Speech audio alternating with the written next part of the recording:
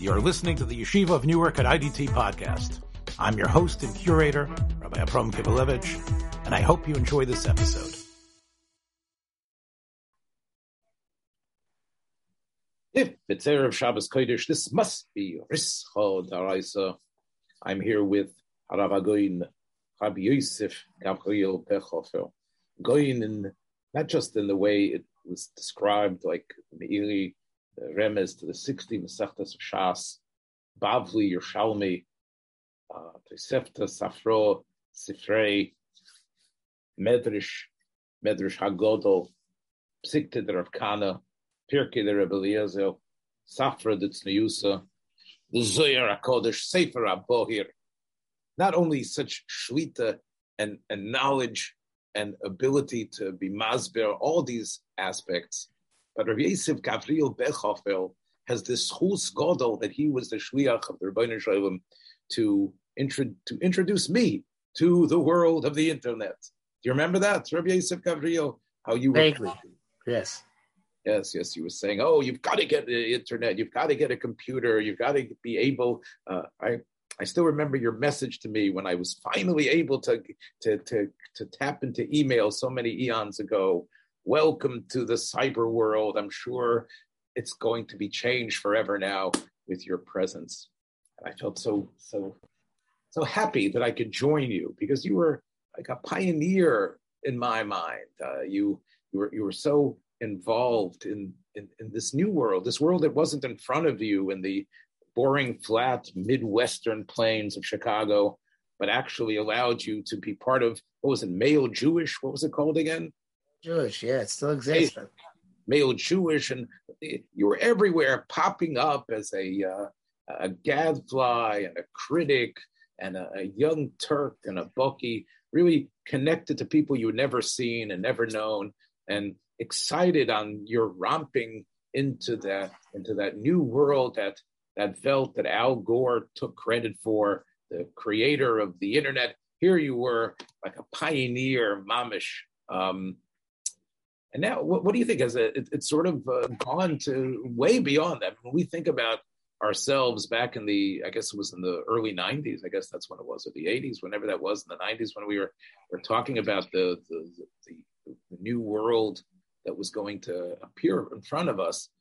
It's really not only exploded, it's almost like it's dwarfed and eliminated the other world, right? I think you sent me an article about this, about the obviously social media is internet, almost an email is like old fashioned now, right?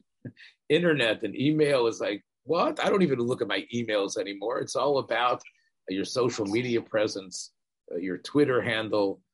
I probably said that wrong. Your Instagram, all the things that are part of your real persona. And one of our own, I think we have to be makir that Al Gore notwithstanding, the person who probably is at the forefront of the creator is someone who has the part of Klal Yisrael, right? Mark Zuckerberg. He said there's already been movement, right? He's bigger than right. Yeah, he's probably in many ways, he's bigger than almost any other Jewish presence of the 21st century, right? He's probably the most influential Jew that we have, right? The most influential Jew of the 21st century is probably Mark Zuckerberg. No? Yeah, that's probably well put. Yeah. So I know that in our intense research about what we were going to discuss today, I know that you were taken by some of Mark Zuckerberg's newest plans, right? That he's gone beyond being just this, geeky-looking inventor who sort of has a good heart. He's actually taking on now godlike proportions as he sets the stage with his super billion-dollar empire into something called, it's not just Facebook, a place that you can, find out. I can post little pictures of myself like you do, like going into escape rooms and visiting places in the Northwest. But actually, it's not just on Facebook. It's actually called Meta, right? Beyond, this is the real world. this, right? It's no longer some imaginary Dungeons and Dragons basement geek place. It's actually the reality. The reality is not what's in front of us. It's really something beyond. I mean, this was an article this is an article in the Wall Street Journal that spurred you. So I've given you enough time to sort of think about how you want to explain to our audience that's waiting with bated breath about your data on this. Go ahead. My question is like this. I have a question which I'm going to pose to you. We have two values in Judaism, which I should say two concepts in Judaism. Avodas Hashem, which are similar but in paradoxical. There's the Olam HaPnimi and Olam HaDimyonis. And Olam HaPnimi is really supposed to be a good thing. That person lives in his own world internally, which is not the world outside of him. And Olam HaDimyonis is considered to be a negative thing. That person lives in his Dimyonis and not in his actual reality or what should be reality for him. So on the one hand, Judaism tells us to go away from reality and to find our own internal frames of reference and internal experiences. And then Judaism says, be careful of your internal reality and your internal experiences. Now, I think that this is it's a paradoxical thing. Obviously, there's a way of understanding it. It was on the paradox, which I'm sure you will give your opinion concerning. But the metaverse idea also it's an olam out, which is perhaps also could be seen as chitzoni, obviously, because of many involves interaction with other people, but also has to do with what goes on within oneself. In other words, one is creating within oneself a new reality by means of the internet, which was not the actual reality. Whereas you don't interact with people necessarily or with concepts inside in a physical way, intangible way, but in an intangible way, an abstract way. And as a matter of fact, you interact with people on the basis of how they want to present themselves and how you want to present yourself. Is that an olam? I would assume large part it's an olam hasheker, but perhaps on a different level, it's more of an olam ha'emes, because it's not going by the kan b'mamashi yesh bo, right? You're actually presenting more of what's inside yourself as opposed to what's outside yourself. Kind of like if you're on a podcast and the person doesn't know what you look like, so then they won't be driven by their first impressions of how you look on the outside to judge what you're saying, but rather will take the content on its own value. So it's true what this article... They might judge you based on the whininess and the high-pitched aspect of your voice and how quickly right. you Yes, talk. that is truly a deficit which I possess, which you do not. You have a very melodious and wonderfully toned voice, and I have this annoying nasal, high-pitched voice, and obviously, you might want to do this. You can do this stuff in hawking. You might want to get yourself a machine that to create a nice robotic sort of I'm Matzdik Esadin. I think Kurdish Baruch Hu gave me this voice so I can keep people awake.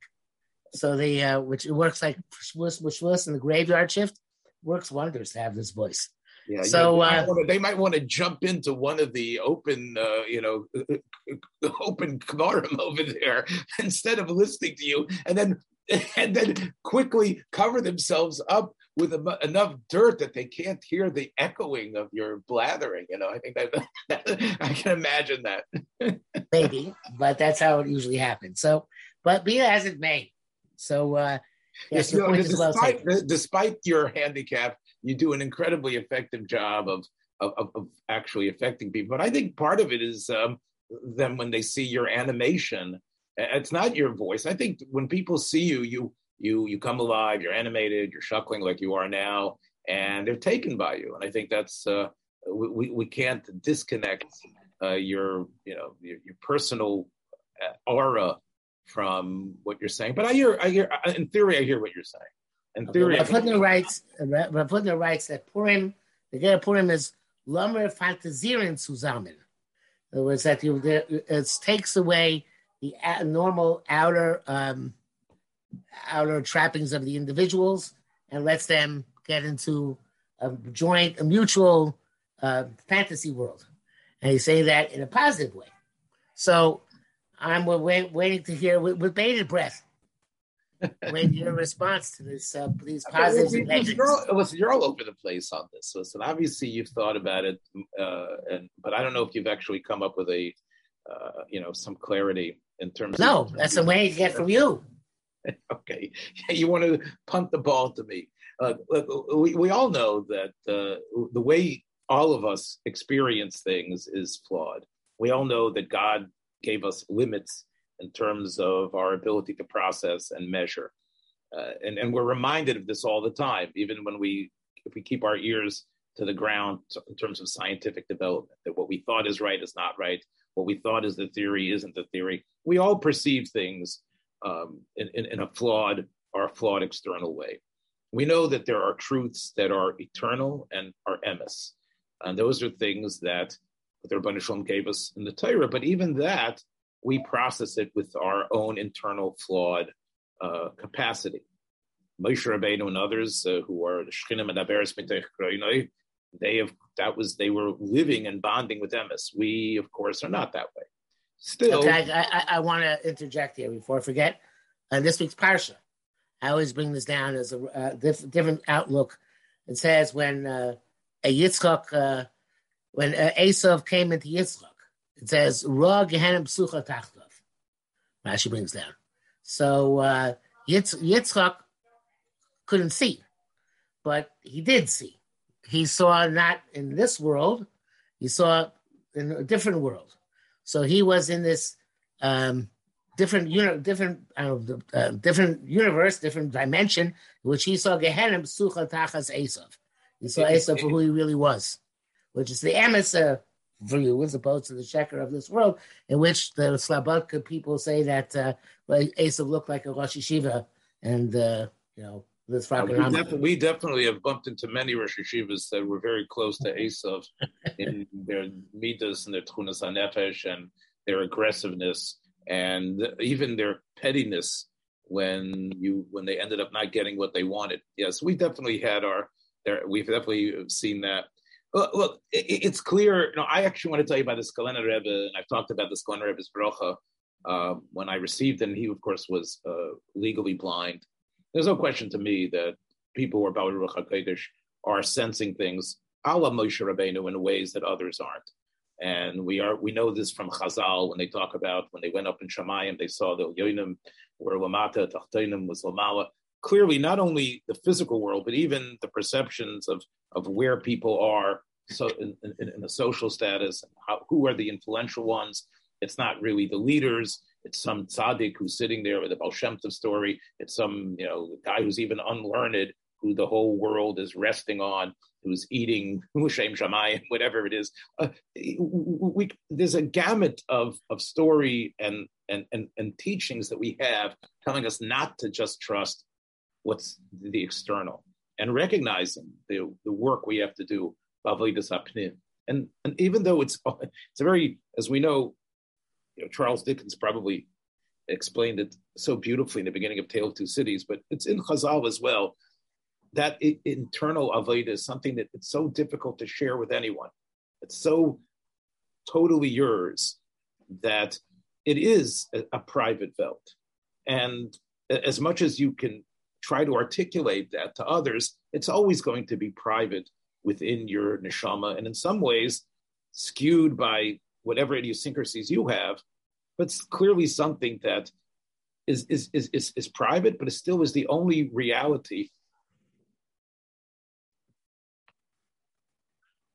So yes, of course, the avodas hapnim is crucial. Somebody who's just an external, I'm going to shul because everybody else is, and I just have to follow the guy to the Beis Medrash, who doesn't have an advanced avodas pnim, is missing things. Even if he says that he's being an Oved Hashem, if he doesn't have his own internal world, knowing that it's flawed, he's clearly not on the right path. We can only have a true Kabbalas Hatera actually, if that avodas hapnim, listen, we know the Chazal tell us the Malachim came and gave 600,000 ksarim. Everyone got their own kesef, and everybody has their own mechitza. And that mechitza is something that's quite subjective. We know that. As much as we try to share it. Now, the Rebbeinu Shalom has allowed us the means to be able to somehow come as a community and try to share that as best as possible. We know it's flawed, but that external aspect allows us to continue living. And it allows us to continue being part of this physical sphere. So there's the balance between Pnim and Chitzayni is obvious. If you have someone who's only in Avodas Pnim and hardly ever goes out, you have such people. It's interesting that recently in the Daf Yomi we had people who were Pirish Midarkei Atzibur, which the Rambam in Ilchos Tshuva describes as someone who does all the mitzvahs, is someone who's basically oived completely. It's not like you can tine on him that he's eating treif and smoking cigarettes on Shabbos. He's just not being mishtatev with the rest of the people. And even though those people remain strangers to them, the Rebbeinu Shalom in his Torah understands that you need to have that, and we know how frustrating that is, that connection with those external people, to be part of that kehillah, to come at Hakel and with all the sweaty people and push yourself. And if you don't have that, you're not really living in this world as well. So that balance is inherent. One without the other, you can have the extreme version of that. That person, right? That person, the Pirish Midarkei Atzibur, is somebody who goes, he doesn't even get any Olam Haba, which is a Pella, right? And then you have the person who has no avodas pnim at all. That's somebody who is he's worse than the sheni. He's worse than sheni de Elisha. What is he made of himself? What is his neshama if it doesn't have that internal life? Look, Rav Nachman understood this very well. It isn't just like in the movie Ushpizin. Some big fat guy runs out and says, "God, God, God, God! Oh, where are you? Where are you? Come answer me."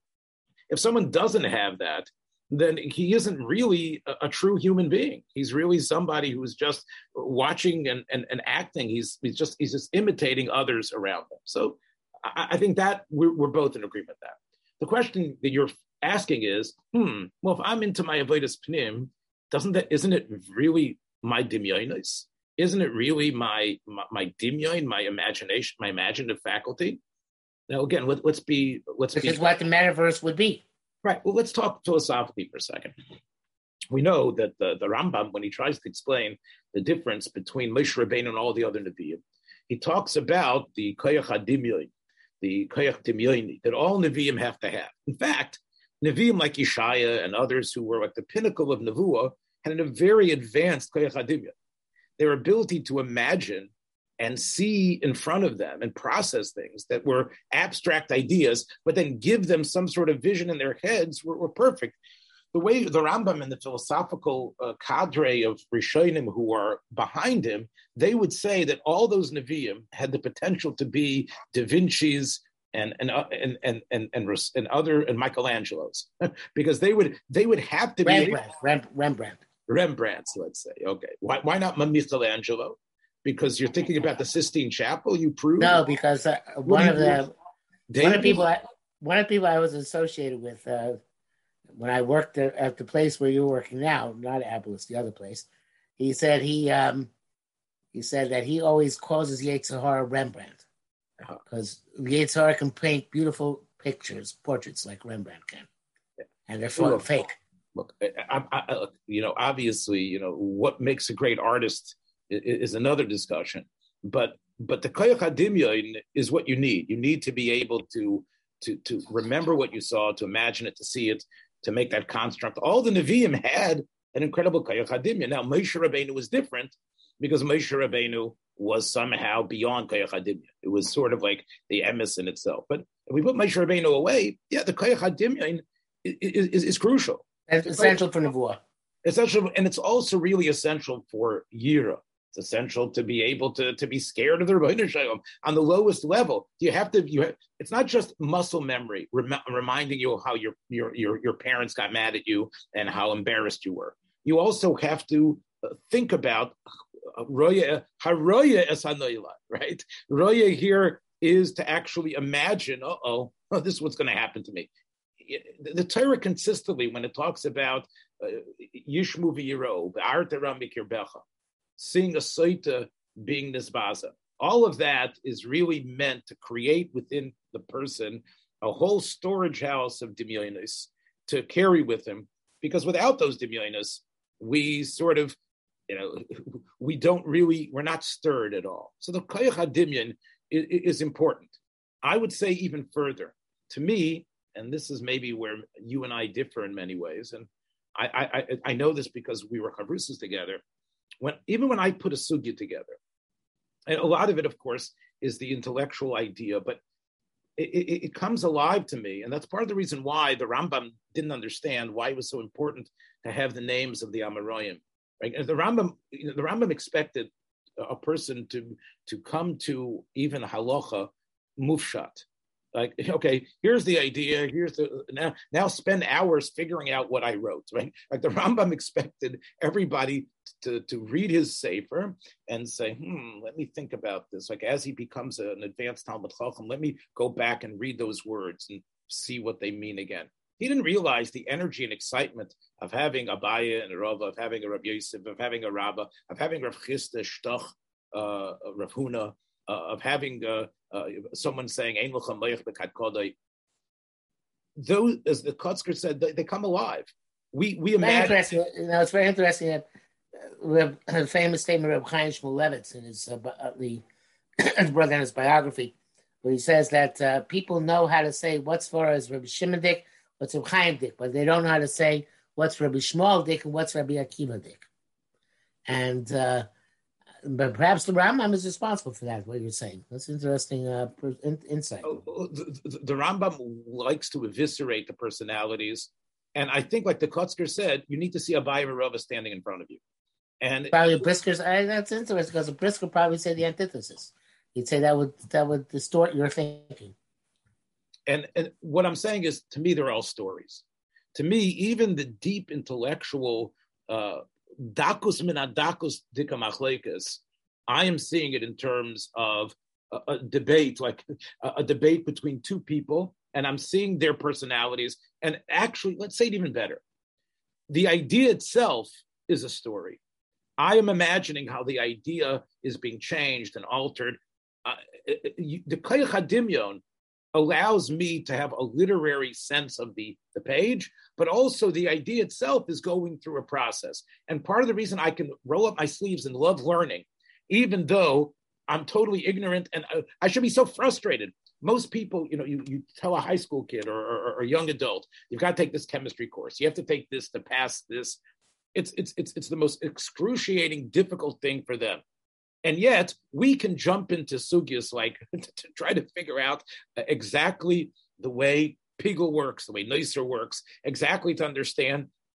The reason why it happened is because we attach the Koyach HaDimyon and we're able to turn it into really a narrative, a story of how this idea develops. The Shakel V'Tari and the Maskonis that the Rambam hated, that he felt was the biggest hafra to true understanding, the ups and downs of the story, the fact that there was a complete 180 turn into a different direction, that actually is what's able to be moishech a person to be typhus the idea. So, it really, the intertwining of your imaginative faculty, seeing it as a literary. But when do you fall off the world? When does the Madina then become dangerous? Okay. Well, you are asking me when I think you've gone too far, right? When I think you've gone too far. Well, obviously, one way I would say, and Zuckerberg might be right, and I think the pandemic brought it out even more.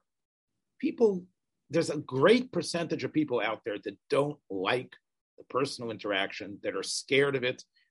They consider it almost one of the worst things that they have to do. Me and you have seen this consistently. What do people fear most? Public speaking. Oh, that's like number one. I scratch my head about it, and so do you, right? At the drop of a hat, Bechhoff and Kivelevitz will run up to the lectern, and we can pontificate for hours. Public speaking, I tell you, I've never had. I don't feel the beads of sweat coming down, right? But most people are not us. Most people really do not like to be put out in the public. And even though public speaking, everybody's looking at you, even when you just walk into a coffee clutch and you have to say hello, most people hate that. Most people, they're worried. They're worried, is my sweater, frumpy? How's my hair look?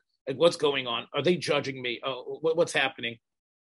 The idea, it's so, in many ways, it's exhilarating not to have that. And COVID has really allowed that to happen. Now, it's true, the Zoom call is not exactly the fantasy where it's not an avatar game. It's not some role play, but it's actually, you're able to, here's my background, right? Here's my background, and I can block my face.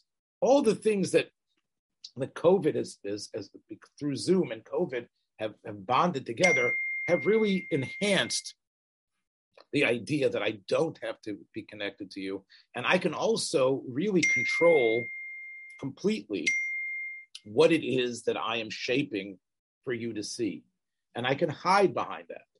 And I think that that's one of the reasons so many people didn't want to go back to work. A lot of it was, what do I have to get dressed in the morning for? And what do I have to sit in traffic? But also a lot of it was, I don't have that pressure. And I think that there is where you see, I can create something. Here's the thing. Up until now, people who lived in the Olam Adimim were the Dungeons and Dragons people, the people who were the trolls on the internet, the ones that were calling themselves young little girls, but were really, 65-year-old perverted men. That's changing now. What COVID is doing is allowing many, many people to have this sort of, private life, this different life, and able to be even effective. And they're even able, the ones who are making it in the podcast world and other worlds are actually getting millions of followers because, they're out there. So yes, this is something that is occurring, and it's already here. And that's why I think Zuckerberg is noticing what's going on. And that's why people are going to embrace it. It allows them control. It isn't just, a world that they can escape to, but it's a world that is going to be the controlling force of all interactions. And that, of course, you know Star Trek well? Look, my knowledge of Star Trek is decent. Go ahead. I would say the old Star Trek episodes. The old Star Trek, yes. Okay. There was one Star Trek episode which always gave me nightmares. There's one which there was a severely wounded captain who only had buttons. You are zero in Star Trek. That is the original pilot of Star Trek. That's the pilot? The original. Okay. Wait. They redid the original pilot to come up with the cage. The original Star Trek pilot that was tried to be sold to NBC, had a different captain. Nimoy was there, right? So they had filmed the original, which you can get on, if you're on I guess you can watch the original pilot in its original form on Netflix or wherever you can find it. And what they did instead was, this was such great footage. It never aired to the people, but it was what the network executives saw in order to greenlight this incredibly revolutionary program. So it was about Jeffrey Hunter. Jeffrey Hunter played Christopher Pike. Christopher Pike had gone to this planet, and in this planet, you were able to sort of the Koyach HaDimyon could make a different life. Right now, what the writers came up with was, why don't we save this footage? And what we'll do is we'll come up with a situation, we don't have to explain how, where Christopher Pike has become a paraplegic so severe, and Spock, incredibly, although he's a person of logic, is going to try to bring Christopher Pike back to this place where he can now live a life of fantasy in his mind and be a young, virile person along with this beautiful woman. Okay, so that is, which was, by the way, stolen by James Cameron, whoever made Avatar, which is really the same thing. I've watched the beginning of the movie of Avatar, but it's basically the same thing. A person who's been crippled, who's now able to have a new life. Right now, this bothered you, not only seeing Christopher Pike, like Jeffrey Hunter, and all the makeup looking like he was not able to move around. That's what gave me the nightmares. No, that's what gave me the nightmares. Just watching him in his crippled state. There. Yeah. Yes. You're a little kid. Anyway, so that they're obviously trying to show that the Olam HaDimyon can be used in a positive way. And right, and it was a way to tell you this saves Christopher Pike's life. Captain Pike now, instead of being depressed, is able to have a full emotional things going on in his brain and in his mind, and in many ways experiencing it and enjoying it the same way you can enjoy what was happening in an actual level. So it bothers you, and yet you know that in many ways it's that Gene Roddenberry and the people who put that episode together were tapping into something that was very true. Right? I agree. Yes, that's the question: is to what extent was that what Mark Zuckerberg is trying to do? Is that a good thing? Is that a bad thing? I'm asking you based on your analysis, which is very good. But where would you put this? Well, look, the you sent me this op-ed, and I can't agree with the strident tones and the sort of like semi-biblical condemnation that this author wrote, that this Mr. Towie wrote. But I think that most of us realize that the Olam HaDimyon, as we call it, is sometimes a garage where we park ourselves for some re-energizing. It's sometimes a battery that we need. There are people, myself sometimes included, although I try to be up learning a lot, but there's sometimes when I'll spend some time with my wife watching some ridiculous program. And sometimes after she falls asleep, I'll turn on not such a ridiculous program, which is an escape into some sort of... But people... Is that where you're going? What I'm saying is that many people need a place of dimyon to sort of wallow in and enjoy.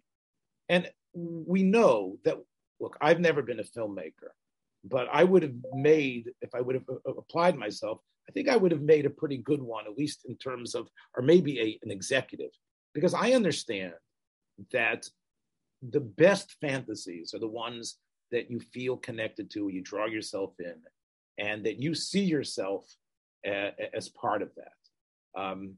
And that does something for you. It allows you, whether it's reading a comic book and pretending you're Superman or Mr. Fantastic, or a film that is somehow able to be real enough, but fantastic enough for you to feel, hey, I was there. I was the one that this was happening to. And I felt connected to it. That's the escape. And sometimes... You say it's a positive escape. Positive escape. Right, because it sort of gives you, I know that when I grew up in the yeshiva, Rav Schlanger, Zachaim Levracha, said, the movies are mavet. This death is the mavet. Now, the thing they didn't understand was that it was actually not maves. It actually allowed Chaim to happen. Now, obviously, in excess, you become the potato, the couch potato. But the Olam HaDimyon, in many ways, allows someone to strive. Look, I can tell you often, people can sometimes go into a dimyon, like let's say, and start in their mind downloading that feeling. You can. I'm not saying that Mr. Smith goes to Washington. Yeah. Right? Yeah. Okay. Let's use Mr. Smith Goes to Washington. So you watch that film and you obviously relate to Jimmy Stewart. And you can actually now say, I'm not giving up. In other words, the same way Jimmy Stewart stood there in the filibuster and stood there till the point that he was exhausted and will you yield? No, right? I won't. And you start doing whatever you can, and you see his amazing courage and his involvement, and his Jimmy Stewart's portrayal there is so innocent and powerful at the same time. That allowed you to have that type of strength. That's the avatar that's in your head. And now it's true. You're trying to work on the sugya. You're trying to argue with your chavrusa. You're trying to not give up on a job that's been given to you. But you have that avatar, that film that you saw, that image of what it means to be indefatigable from Jimmy Stewart. That's something that you could use. So going into that dimyon and bonding with Jimmy helps you in some ways. So when you park yourself in the garage, it isn't just a way to numb yourself to sleep in some sort of fantasy world. It's a way to build a sense of strength, a sense of which comes from the fantasy. Yes. Now, do you really have that strength? Do you really have it? Well, because it's in your mind and because of how deeply you connected to it, you really showed the difference when you were in that world. Now, if you never exit, what I'm saying here is Dvarim Pshutim. If you never exit that, if that's all the where you are, that you never make that bridge of relationship, then you remain in the metaverse. Yeah. Then you become a geek, and then you're just there, and then you become a Trekkie, a geek, and you start speaking Klingon. And the only place you're willing to go is some convention where you're able to put on a mask and hang out with other chevra, of the same ilk. That is probably something that's very destructive. And if that's, is Zuckerberg onto something? I can't tell. Okay, you put me on the spot. You tell me now. Look, when we talk about the real world, I can say that there's nothing like the real world actual taste of biting into a teriyaki ginger sausage that was created by the geniuses at Abels and Hyman and A&H. Maybe it's not teriyaki ginger. It might be sage. It might be hot Italian. Whatever it is, those tastes are going to not only be so real when you bite into them, they are going to lodge in your imaginative consciousness for a long time to come. They can maybe even help you when you're not. Give me the savor. yeah, you can, even in times when you aren't able to get Abels and Hyman. I mean, there are places, unfortunately, that haven't been enlightened enough to know to order that. And you might find yourself in some, far away place, some sort of jungle area or some sort of Jewish jungle where you can't get the A&H product. I'm even going to speculate that, you try your best. I mean, you're obviously going to be dissatisfied.